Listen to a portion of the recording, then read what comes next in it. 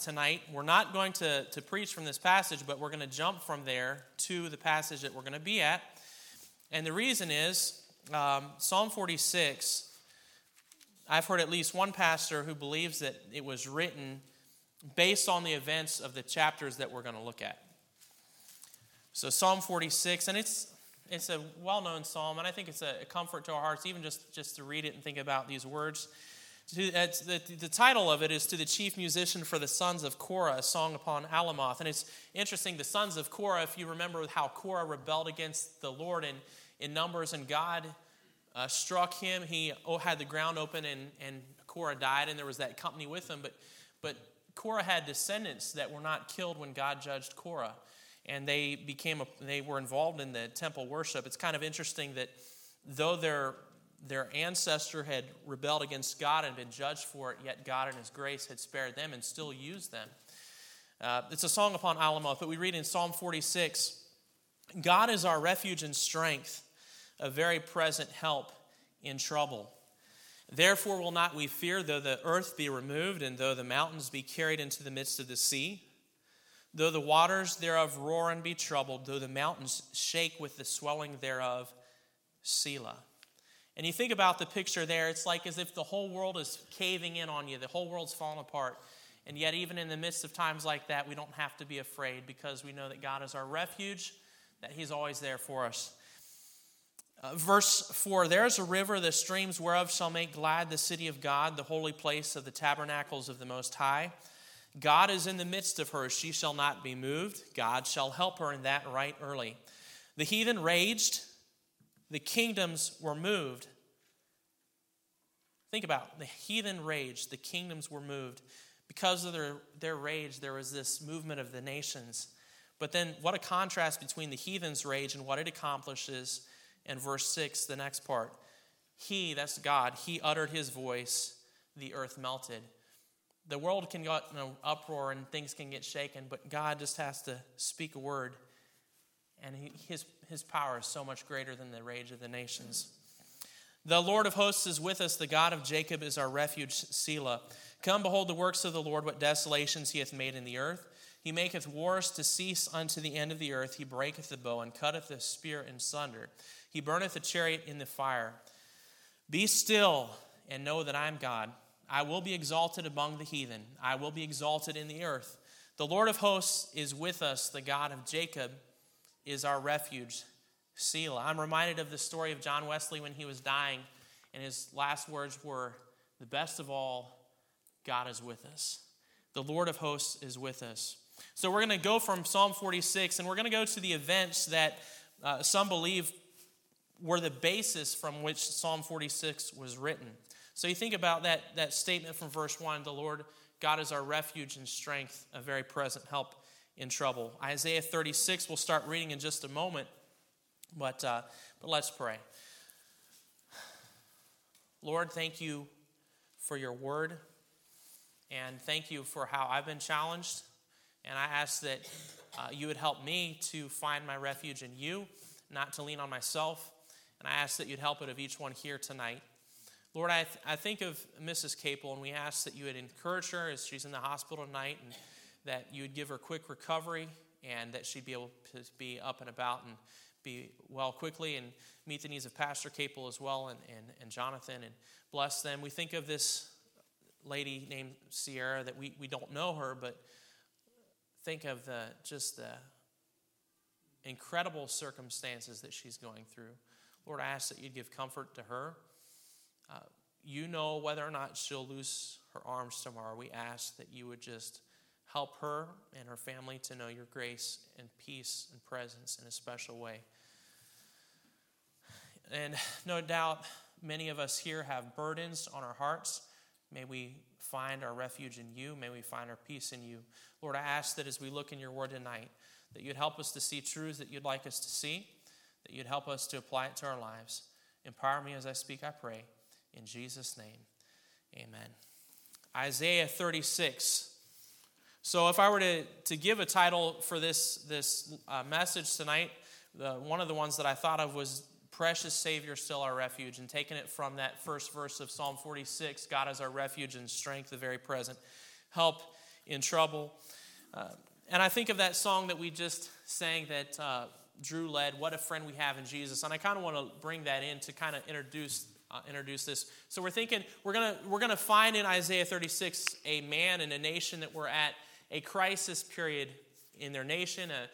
King Hezekiah was on the throne in a crisis time in his life.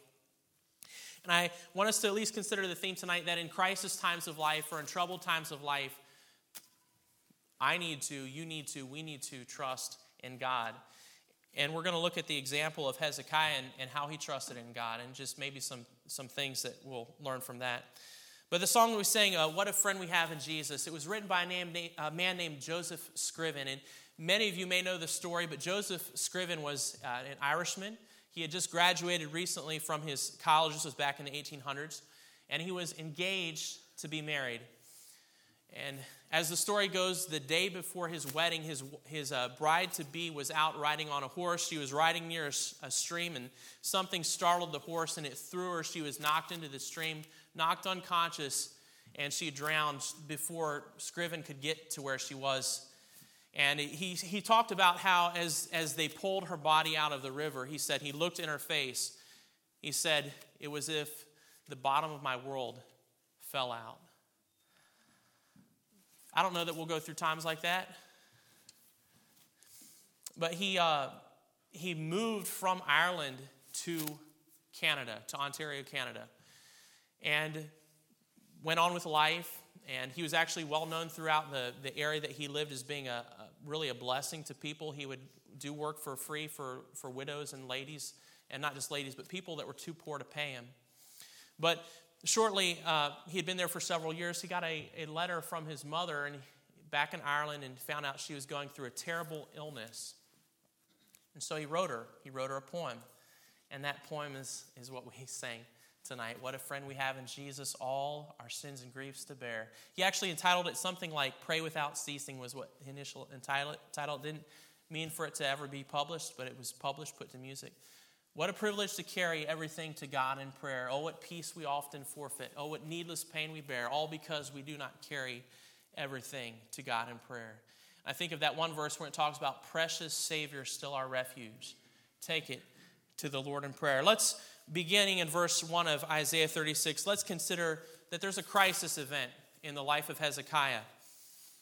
Now it came to pass in the 14th year of King Hezekiah that Sennacherib, king of Assyria, came up against all the defense cities of Judah and took them.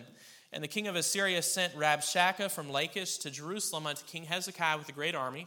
And he stood by the conduit of the upper pool in the highway of the fuller's field. Then came forth unto him Eliakim, Hilkiah's son, which was over the house, and Shebna the scribe, and Joah, Asaph's son, the recorder. So this crisis time, we're going to have crisis times in our lives, but it's not going to, I don't think we're going to have hundreds of thousands of troops outside our house door. Who knows? God knows. But here it was. They're out. This enemy, this horrific enemy, Sennacherib and his men, have come against Hezekiah to fight against Hezekiah, to take the city, to fight against them. And then we find it not only just this crisis time, but I would call this, for lack of a better word, the crossroads, a crossroads in their life. We read in verse 2, he stood by the conduit of the upper pool in the highway of the fuller's field. So we have this crisis. We also have the crossroads. And I was reminded of the statement of Yogi Berra, that great sage baseball player. But he had this statement. He said, when you come to a fork in the road, take it. That's really profound. Really, when you come to a fork in the road, you will take it. But the question is, which way are you going to go? And I thought of a story my dad used to tell, my grandpa used to tell about this lady that this man saw this lady walking down this road. She came to this intersection. This was back in the old day. And she had this stick. She kept throwing it up in the air. He said, this man was like, well, what are you doing with that? And she said, well, I take this stick because when I don't know which way to go, I'll throw it up, and however it lands is where I'll go this way or that way. And he said, okay, well, how does that work for you? She says, great, it's perfect. And she says, sometimes I throw it 10 times before I get it to go where I need to go. But isn't that how we are, though? God showed me what to do, and I'm already going this way, and I just keep praying until I hope you just go ahead and direct me the way I want to go already. There's a crossroads point in Hezekiah's life. Would you turn to Isaiah 7? Isaiah 7. And you say, what's the big deal? This is, I call it the crossroads, or a place of decision. This place, the conduit by the fuller's field, and we'll find that Hezekiah's father Ahaz was in the same place not many years before. In verse 1 of Isaiah 7, it came to pass in the days of Ahaz, the son of Jotham, the son of Uzziah, king of Judah, that Rezin, the king of Syria, and Pekah, the son of Remaliah, came against Israel, went up toward Jerusalem to war against it, but they could not prevail against it. And it was told the house of David, saying, Syria is confederate with Ephraim, and his heart was moved, and the heart of his people, as the trees of the wood are moved with the wind. Then said the Lord unto Isaiah, Go forth now to meet Ahaz. This is Hezekiah's father. Thou and Shear-Jashub thy son, at the end of the conduit of the upper pool in the highway of the fuller's field. So his dad was in the same spot. Different enemy, different situation, different crisis. But he's at a crossroads point in his life, just as later his son would be. And God had sent Isaiah to Ahaz, and he says, Say unto him, Take heed and be quiet. Fear not, neither be faint-hearted for the two tails of these smoking firebrands, for the fierce anger of Rezin with Syria and of the son of Remaliah. Because Syria and Ephraim and the son of Remaliah have taken evil counsel against thee, saying, Let us go up against Judah and vex it, and let us make a breach therein for us, and so forth. And God says in verse 7, It shall not stand, neither shall it come to pass. And then in verse 9, he says to Ahaz, If ye will not believe, surely ye shall not be established. If you were to read more, we'd find that Ahaz, his father, at this crossroads moment, at this place of decision, didn't trust God. In fact, that was where we have the famous prophecy that was given and says, Behold, a virgin shall conceive and bear a son, about Jesus. But the fact is that God had told Ahaz to ask a sign from him, and Ahaz in his pride said, Oh, I'm not going to tempt God. He wouldn't trust God. He didn't believe in God. Well, his son is now faced with a different crisis, but is also at a crossroads. So we read in verse 4 in Rabshakeh, and here's where we're going to talk about not only the crisis and the crossroads, but we're going to talk about the communication. The communication. Verse 4, And Rabshakeh said unto them, Say ye now to Hezekiah, Thus saith the great king, the king of Assyria, What confidence is this wherein thou trustest? I say, sayest thou, but they are but vain words. I have counsel and strength for war. Now in whom dost thou trust that thou rebellest against me? And he's going to go on. This is a lengthy passage, and then even there's chapter 37, there's more communication that goes on as well. But this is what's going on here is psychological warfare. It's propaganda. Really, it's blasphemy against God. And I thought about how during World War II, I don't know if y'all have ever read World War II history, but if you've ever heard of the name Tokyo Rose, or Lord Haw Haw. But in Europe, there was Lord Haw Haw, and he was, I know it sounds ridiculous, and there were different others, and in the Japanese forces, there was Tokyo Rose. But what they would do is they would have different broadcasts that would go out to the Allied soldiers, and it was coming from our enemies. And they would be in the language of the English language, and it would be messages designed to try to defeat us, to mess with our morale, to defeat. And really, I'm looking at this guy, and it's like, this is the same kind of deal. This is a message trying to tear down their trust in God, trying to win without having to fight, because he's going to try to get the people to surrender. So there's the communication.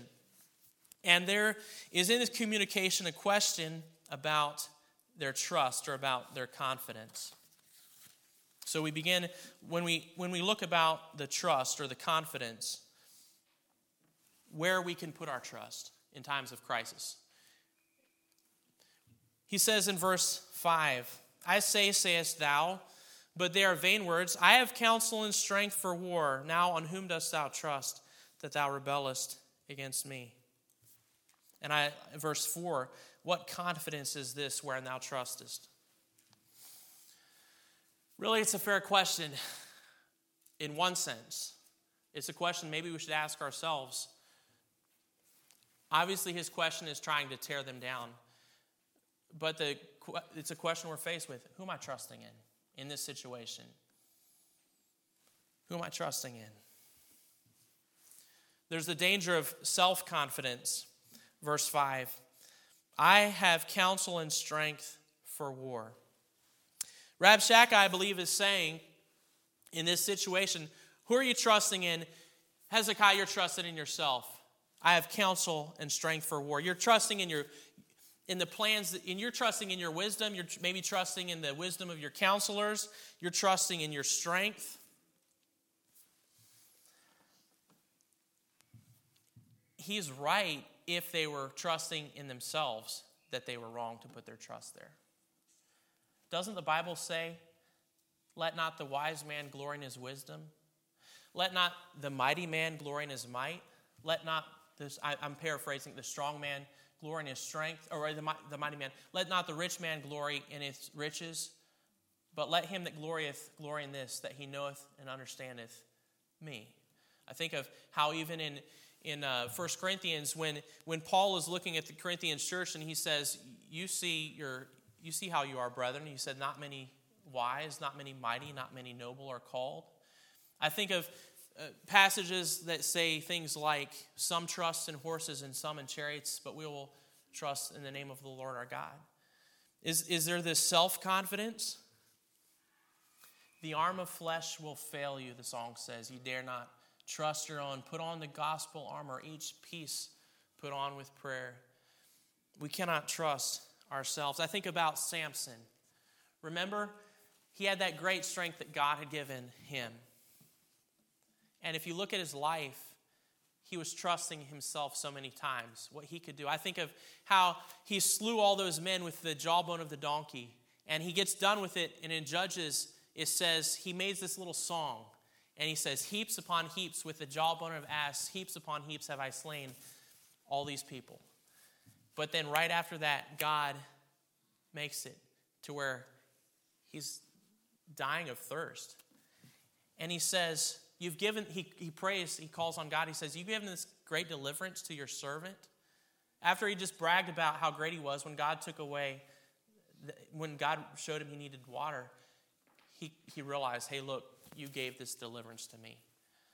And how many times it's easy for me, to rely on whatever God's given me. Whatever it is. God has given so many gifts to us, different gifts to different people, but we can rely on that and not rely on God. And I think especially think of Samson, and even when he was with Delilah and he had his hair shaved off, before that he kept on making those little hints to her about how his strength could be taken. But he didn't see his strength as coming from God. And it says when she began to afflict him that last time, he didn't realize that the Lord had departed from him. The Spirit of the Lord had departed from him. We can trust in our strength. We can trust in our wisdom. Maybe something else about some sort of gift that we have. But there's the danger of self-confidence. So if they would have been trusting in themselves, they would have been wrong. So you can trust in yourself. That's folly.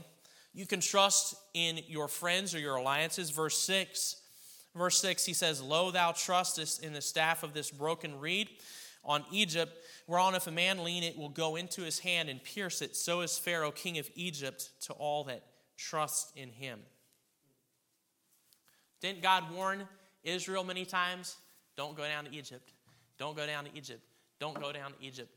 I've heard that many times that it was really, obviously it was a real place, but it kind of is, by application, a picture of the world, trusting in the world. Well, Rabshakeh says, oh, you're trusting in your alliances. Man can't help us in times of crisis. I mean, they may be an encouragement. I think of the song we sang, we didn't sing verse 2, but it says, friends here, neighbors are kind, I get along with them in sweet accord, but when I face the chilling hand of death, where can I go but to the Lord? There's only so much our friends can do for us. We need God. So you can trust in your own self, your resources. You can trust in your alliances, your friends. But in verse 7, we're going to hit the nail on the head. Rabshakeh will hit the nail on the head of who they were trusting in, or at least of who Hezekiah was trusting in. But if thou say to me, we trust in the Lord our God, that's who he was trusting in. Is it not he whose high places and whose altars Hezekiah hath taken away and said to Judah and to Jerusalem, you shall worship before this altar?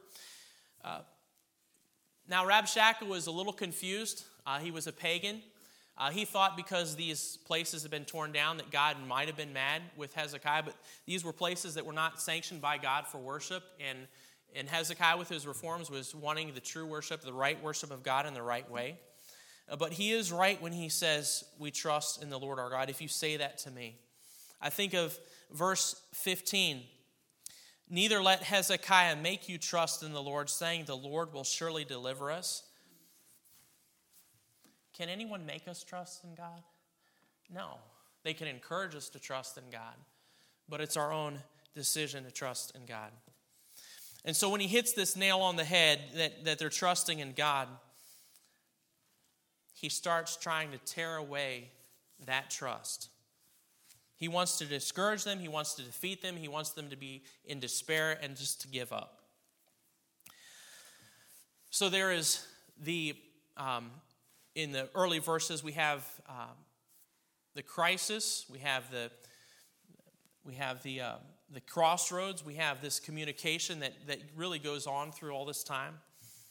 You can either trust your own resources, you can trust your friends, or you're trusting God. There's another one that you can trust. You say, well, what do you mean?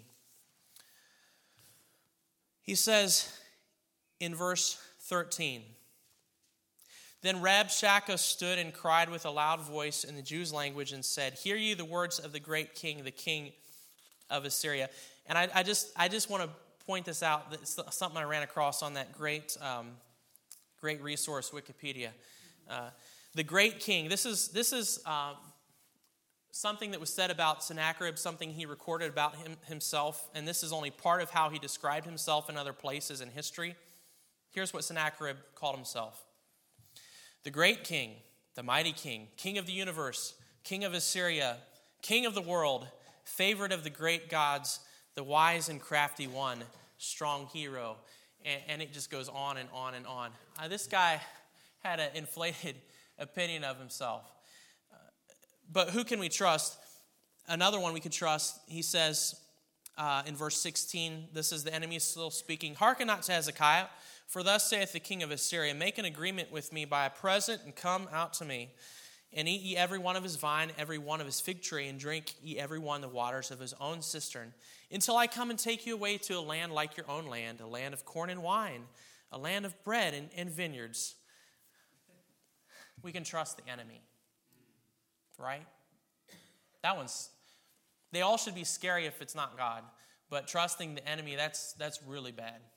I think of how in Genesis 3, remember the devil? Really, man, he's been at this a long time, hasn't he? Has God said that you're not going to eat of every tree of the garden? Oh, God says we can eat of, there's certain trees we can eat of, but this one we can't eat of, and we can't even touch it lest we die. And the enemy says, you're not going to die. You're not going to die. God knows in the day you eat thereof, you shall be as gods. And she trusted the enemy. We can be tempted to trust the enemy. Make it sound so good. Just give up.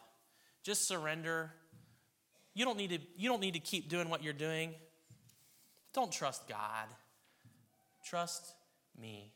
It'll be so nice. It's pretty scary.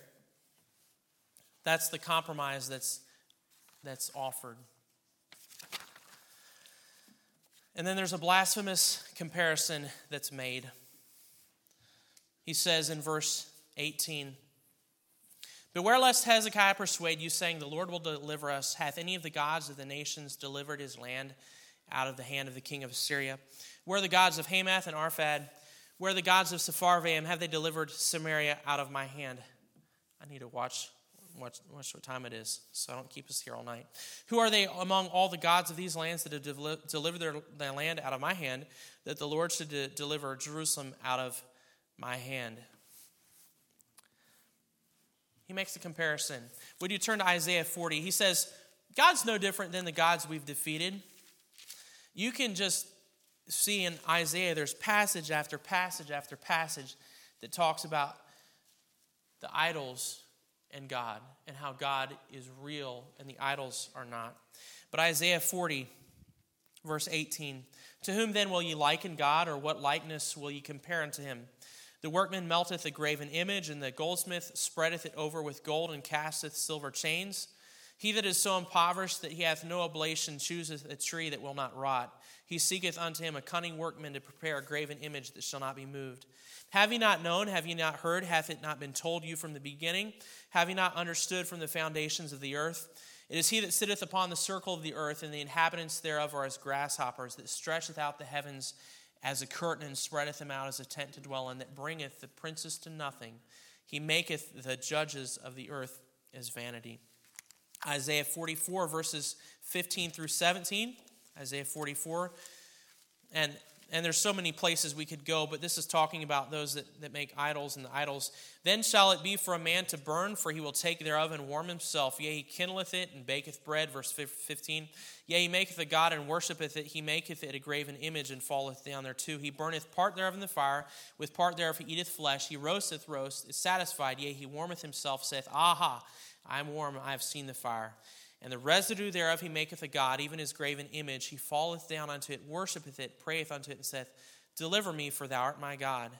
They have not known nor understood, for he hath shut their eyes, that they cannot see, their hearts, that they cannot understand. And none considereth in his heart, neither is there knowledge nor understanding to say, I have burned part of it in the fire, yea, also I have baked bread upon the coals thereof. I have roasted flesh and eaten it. Shall I make the residue thereof an abomination? Shall I fall down to the stock of a tree? Isaiah 45. Was I just there? 45. Isaiah 45, verse 21.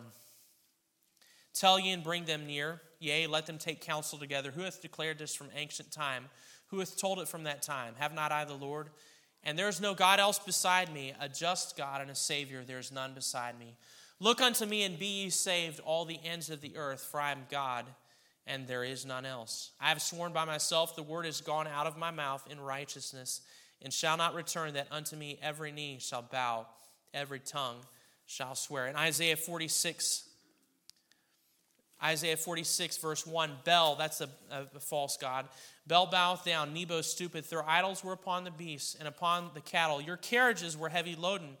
They are a burden to the weary beast. They stoop, they bow down together. They could not deliver the burden, but themselves are gone into captivity. Hearken unto me, O house of Jacob, and all the remnant of the house of Israel, which are born by me from the belly, which are carried from the womb. And even to your old age I am he, and even to your hoar hairs will I carry you. I have made, I will bear, even I will carry, and I will deliver you. If you're trusting in a false god, if you're trusting in something that you have to carry around. But if you're trusting in God, He's the one that's carrying you. He's carrying you from the cradle to the grave. Really. There's nothing compares, no one compares with God. Turn back to Isaiah 36, would you? So there's this blasphemous comparison, but we can be encouraged that fact that God is incomparable. There's no one like him. Actually, verse 10 of Isaiah 37.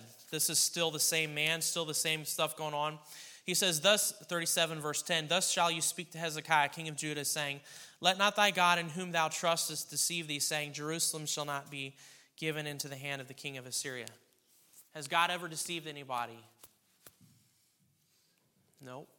God cannot lie. Titus 1:2. And that's a verse that God used in my heart, that God cannot lie, when I came to trust in the Lord, because I realized that God has promised salvation to every single person that trusts in Jesus Christ.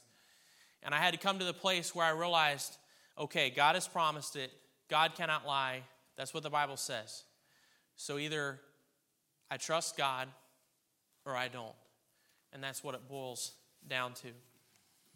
And I think of how Rabshakeh really is a mouthpiece for Satan, and Satan has had many mouthpieces throughout history. The devil wants us to doubt God's plan of salvation. the God of this world has blinded the minds of those that believe not. He wants us to doubt God's promises, but the Bible says about Jesus, all the promises of God in him are yea, and in him amen unto the glory of God by us, 2 Corinthians 1:20. The devil wants us to doubt God's provision. I think of how in the wilderness, they're like, can God furnish a table in the wilderness? Can God? God can. You need to switch those words around. God can do anything. God can do anything but fail. He can save, he can cleanse, he can keep any will. God can do anything but fail. He's the Alpha and Omega, the beginning and the end. He's the fairest of 10,000 to my soul. God can do anything. God can do anything but fail. He is able. I know he is able. I know my Lord is able to carry me through. God can do anything. We can trust him. God, he wants us to doubt God's power. Rabshakeh kept saying, God can't deliver you, God can't deliver you, God can't deliver you. He's no different than these false gods. He wants us to doubt God's person. He says, don't let God deceive you, but we know that God cannot deceive us. And he wants us to doubt God's protection. God's not going to protect you, no. At the risk of maybe being trite, God's got this. God's in control. I can trust him. So we have that. Adrian Rogers, if y'all ever listen to him, he has this great line. He says, the devil is the sinister minister of discouragement. He says, God is the God of all encouragement. The devil will lie to God about you and to you about God. The devil is a liar. He's an accuser and a slanderer. We don't need to trust the devil. We need to trust God. So then there's not only that, but there's the committing or the committal. Isaiah chapter 37. Hezekiah has heard this from Rabshakeh. It says in verse 1, it came to pass when King Hezekiah heard it that he rent his clothes, covered himself with sackcloth, went into the house of the Lord. He sent Eliakim, who was over the household, and Shebna the scribe, the elders of the priests, covered with sackcloth, unto Isaiah the prophet, the son of Amos. They said unto him, thus saith Hezekiah, this day is a day of trouble and of rebuke and of blasphemy, for the children are come to the birth, and there is not strength to bring forth. It may be the Lord thy God will hear the words of Rabshakeh, whom the king of Assyria his master hath sent to reproach the living God, will reprove the words which the Lord thy God hath heard. Wherefore lift up thy prayer for the remnant that is left. They go to the right place. They go to God. And I find it interesting that Hezekiah at first calls a group of men in his administration to go talk to Isaiah, the prophet. And I think about, maybe by application, there's times, in times of crisis, where we can't go it alone, where we need to tell our friends, hey, look, would you pray for me? Maybe we need to get with the preacher and say, hey, look, I've got this really bad situation. Would you pray for me? Would the church pray for me? We're not lone rangers. We need the Lord, and we need other believers to help encourage us. There's the committing. But you think about how he humbles himself and shows his grief about all that had been said, how he rent his clothes and covered himself with sackcloth. But in verse 14 of Isaiah 37, not only does he ask others to pray for him and he realizes he needs a word from the Lord, but in verse 14 it says, and Hezekiah received the letter from the hand of the messengers and read it. And Hezekiah went up unto the house of the Lord and spread it before the Lord. In the next verse, and Hezekiah prayed unto the Lord, saying. He didn't pray to Isaiah. He didn't pray for a show. He didn't pray so people would be like, oh, Hezekiah is real religious. No, he prayed unto the Lord. He says, O Lord God of hosts, O Lord of hosts, God of Israel, that dwellest between the cherubims, thou art the God, even thou alone. Of all the kingdoms of the earth, thou hast made heaven and the earth. He sees, Lord, you're with us. You're here. He realizes the presence of God. Thou dwellest between the cherubims. God had manifested his presence there at that place, had shown his presence. And I think about Psalm 46, how it says, the Lord of hosts is with us. The God of Jacob is our refuge. And in the New Testament, we realize Hebrews 13 says, he has said, I will never leave thee nor forsake thee. And Matthew 28 says, lo, I'm with you even to the end of the world. But he says, you've made heaven and the earth. You're the creator. He says, you're God alone of all the kingdoms of the earth. You're King of kings, you're Lord of lords, you're in control. You're sovereign. Incline thine ear, O Lord, and hear. Open thine eyes, O Lord, and see, and hear all the words of Sennacherib, which hath sent to reproach the living God. Of a truth, Lord, the kings of Assyria have laid waste all the nations, their countries, and have cast their gods into the fire, for they were no gods, but the work of men's hands, wood and stone. Therefore they have destroyed them. Now therefore, O Lord our God, save us from his hand, that all the kingdoms of the earth may know that thou art the Lord, even thou only. What a friend we have in Jesus, all our sins and griefs to bear. What a privilege to carry everything to God in prayer. Oh, what peace we often forfeit. Oh, what needless pain we bear. All because we do not carry everything to God in prayer. Then Isaiah the son of Amos sent unto Hezekiah, saying, Thus saith the Lord God of Israel, whereas thou hast prayed to me against Sennacherib, king of Assyria. And then God goes on to talk about how he would deliver them. One commentator that I read this week talked about how when Hezekiah spreads this letter out before God, he says it's symbolic, but he said it shows his childlike trust in realizing that he could not deal with the problem, but that he believed that God would take care of the problem. I need that. I need to have that childlike trust. Instead of trying to figure it out myself, but realize that God's the one that can do that. So, let's consider from Isaiah 37 how God responded to Hezekiah. In verse 6 of Isaiah 37, we read this. God told Isaiah to tell Hezekiah this. He says, Thus shall you say unto your master, Thus saith the Lord, Be not afraid of the words that thou hast heard, wherewith the servants of the king of Assyria have blasphemed me. Be not afraid. There's the calm. And this whole section, we're going to think about the fact that going into the Lord at this crisis time, at this crossroads time, committing yourself to the Lord, doing what Psalm 55 says, talks about, cast your burden upon the Lord, he shall sustain thee, he'll never suffer the righteous to be moved. I believe that's the verse. But we're told to cast our burden on the Lord. There's a calm that can come. Don't be afraid, is what God tells Hezekiah. Think of Psalm 46:10. Be still and know that I am God. I will be exalted among the heathen. I'll be exalted in the earth. Jesus gives peace.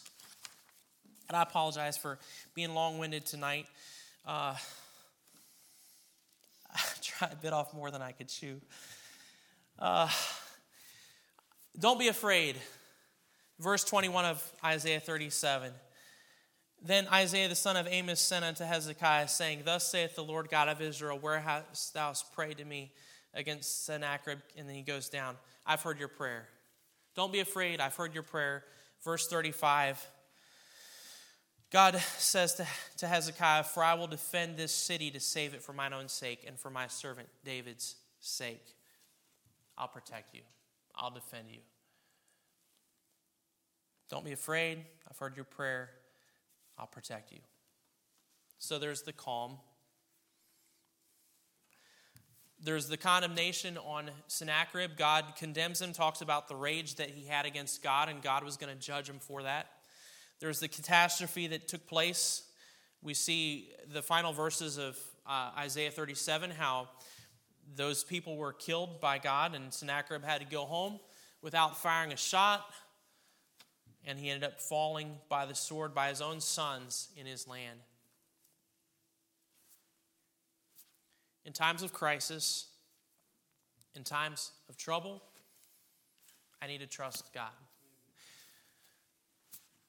I think of the story Vance Havner gives. He's talked about there was a lady. She was told by the doctors, there's nothing more we can do for you. You're just going to have to trust the Lord. And she said, oh, my soul. She said, has it come to that? That I'm just going to have to trust the Lord? And Vance Havner says, ultimately, it always comes to that. You're just going to have to trust the Lord. Doesn't matter what the situation is. He says, if that's what it ultimately comes to, that you have to trust the Lord, he says, why don't we just start with that? And I look at what Hezekiah did. And he didn't try this step and this step and this step and then finally go to God. From the outset, he's in a bad way. And instead of trying all his solutions, he goes straight to God in childlike trust. Has it come to that? It always comes to that. Precious Savior, still our refuge. God is our refuge and strength, very present help in trouble. Therefore will we not fear, though the earth be removed, though the mountains be cast in the midst of the sea. Be still and know that I am God. I will be exalted in the earth. He doesn't have to ask permission to be exalted. He's going to be exalted. He meets our need. Leave it there, leave it there. Take your burden to the Lord and leave it there. If you trust and never doubt, he will surely bring you out. May not be the answer you want,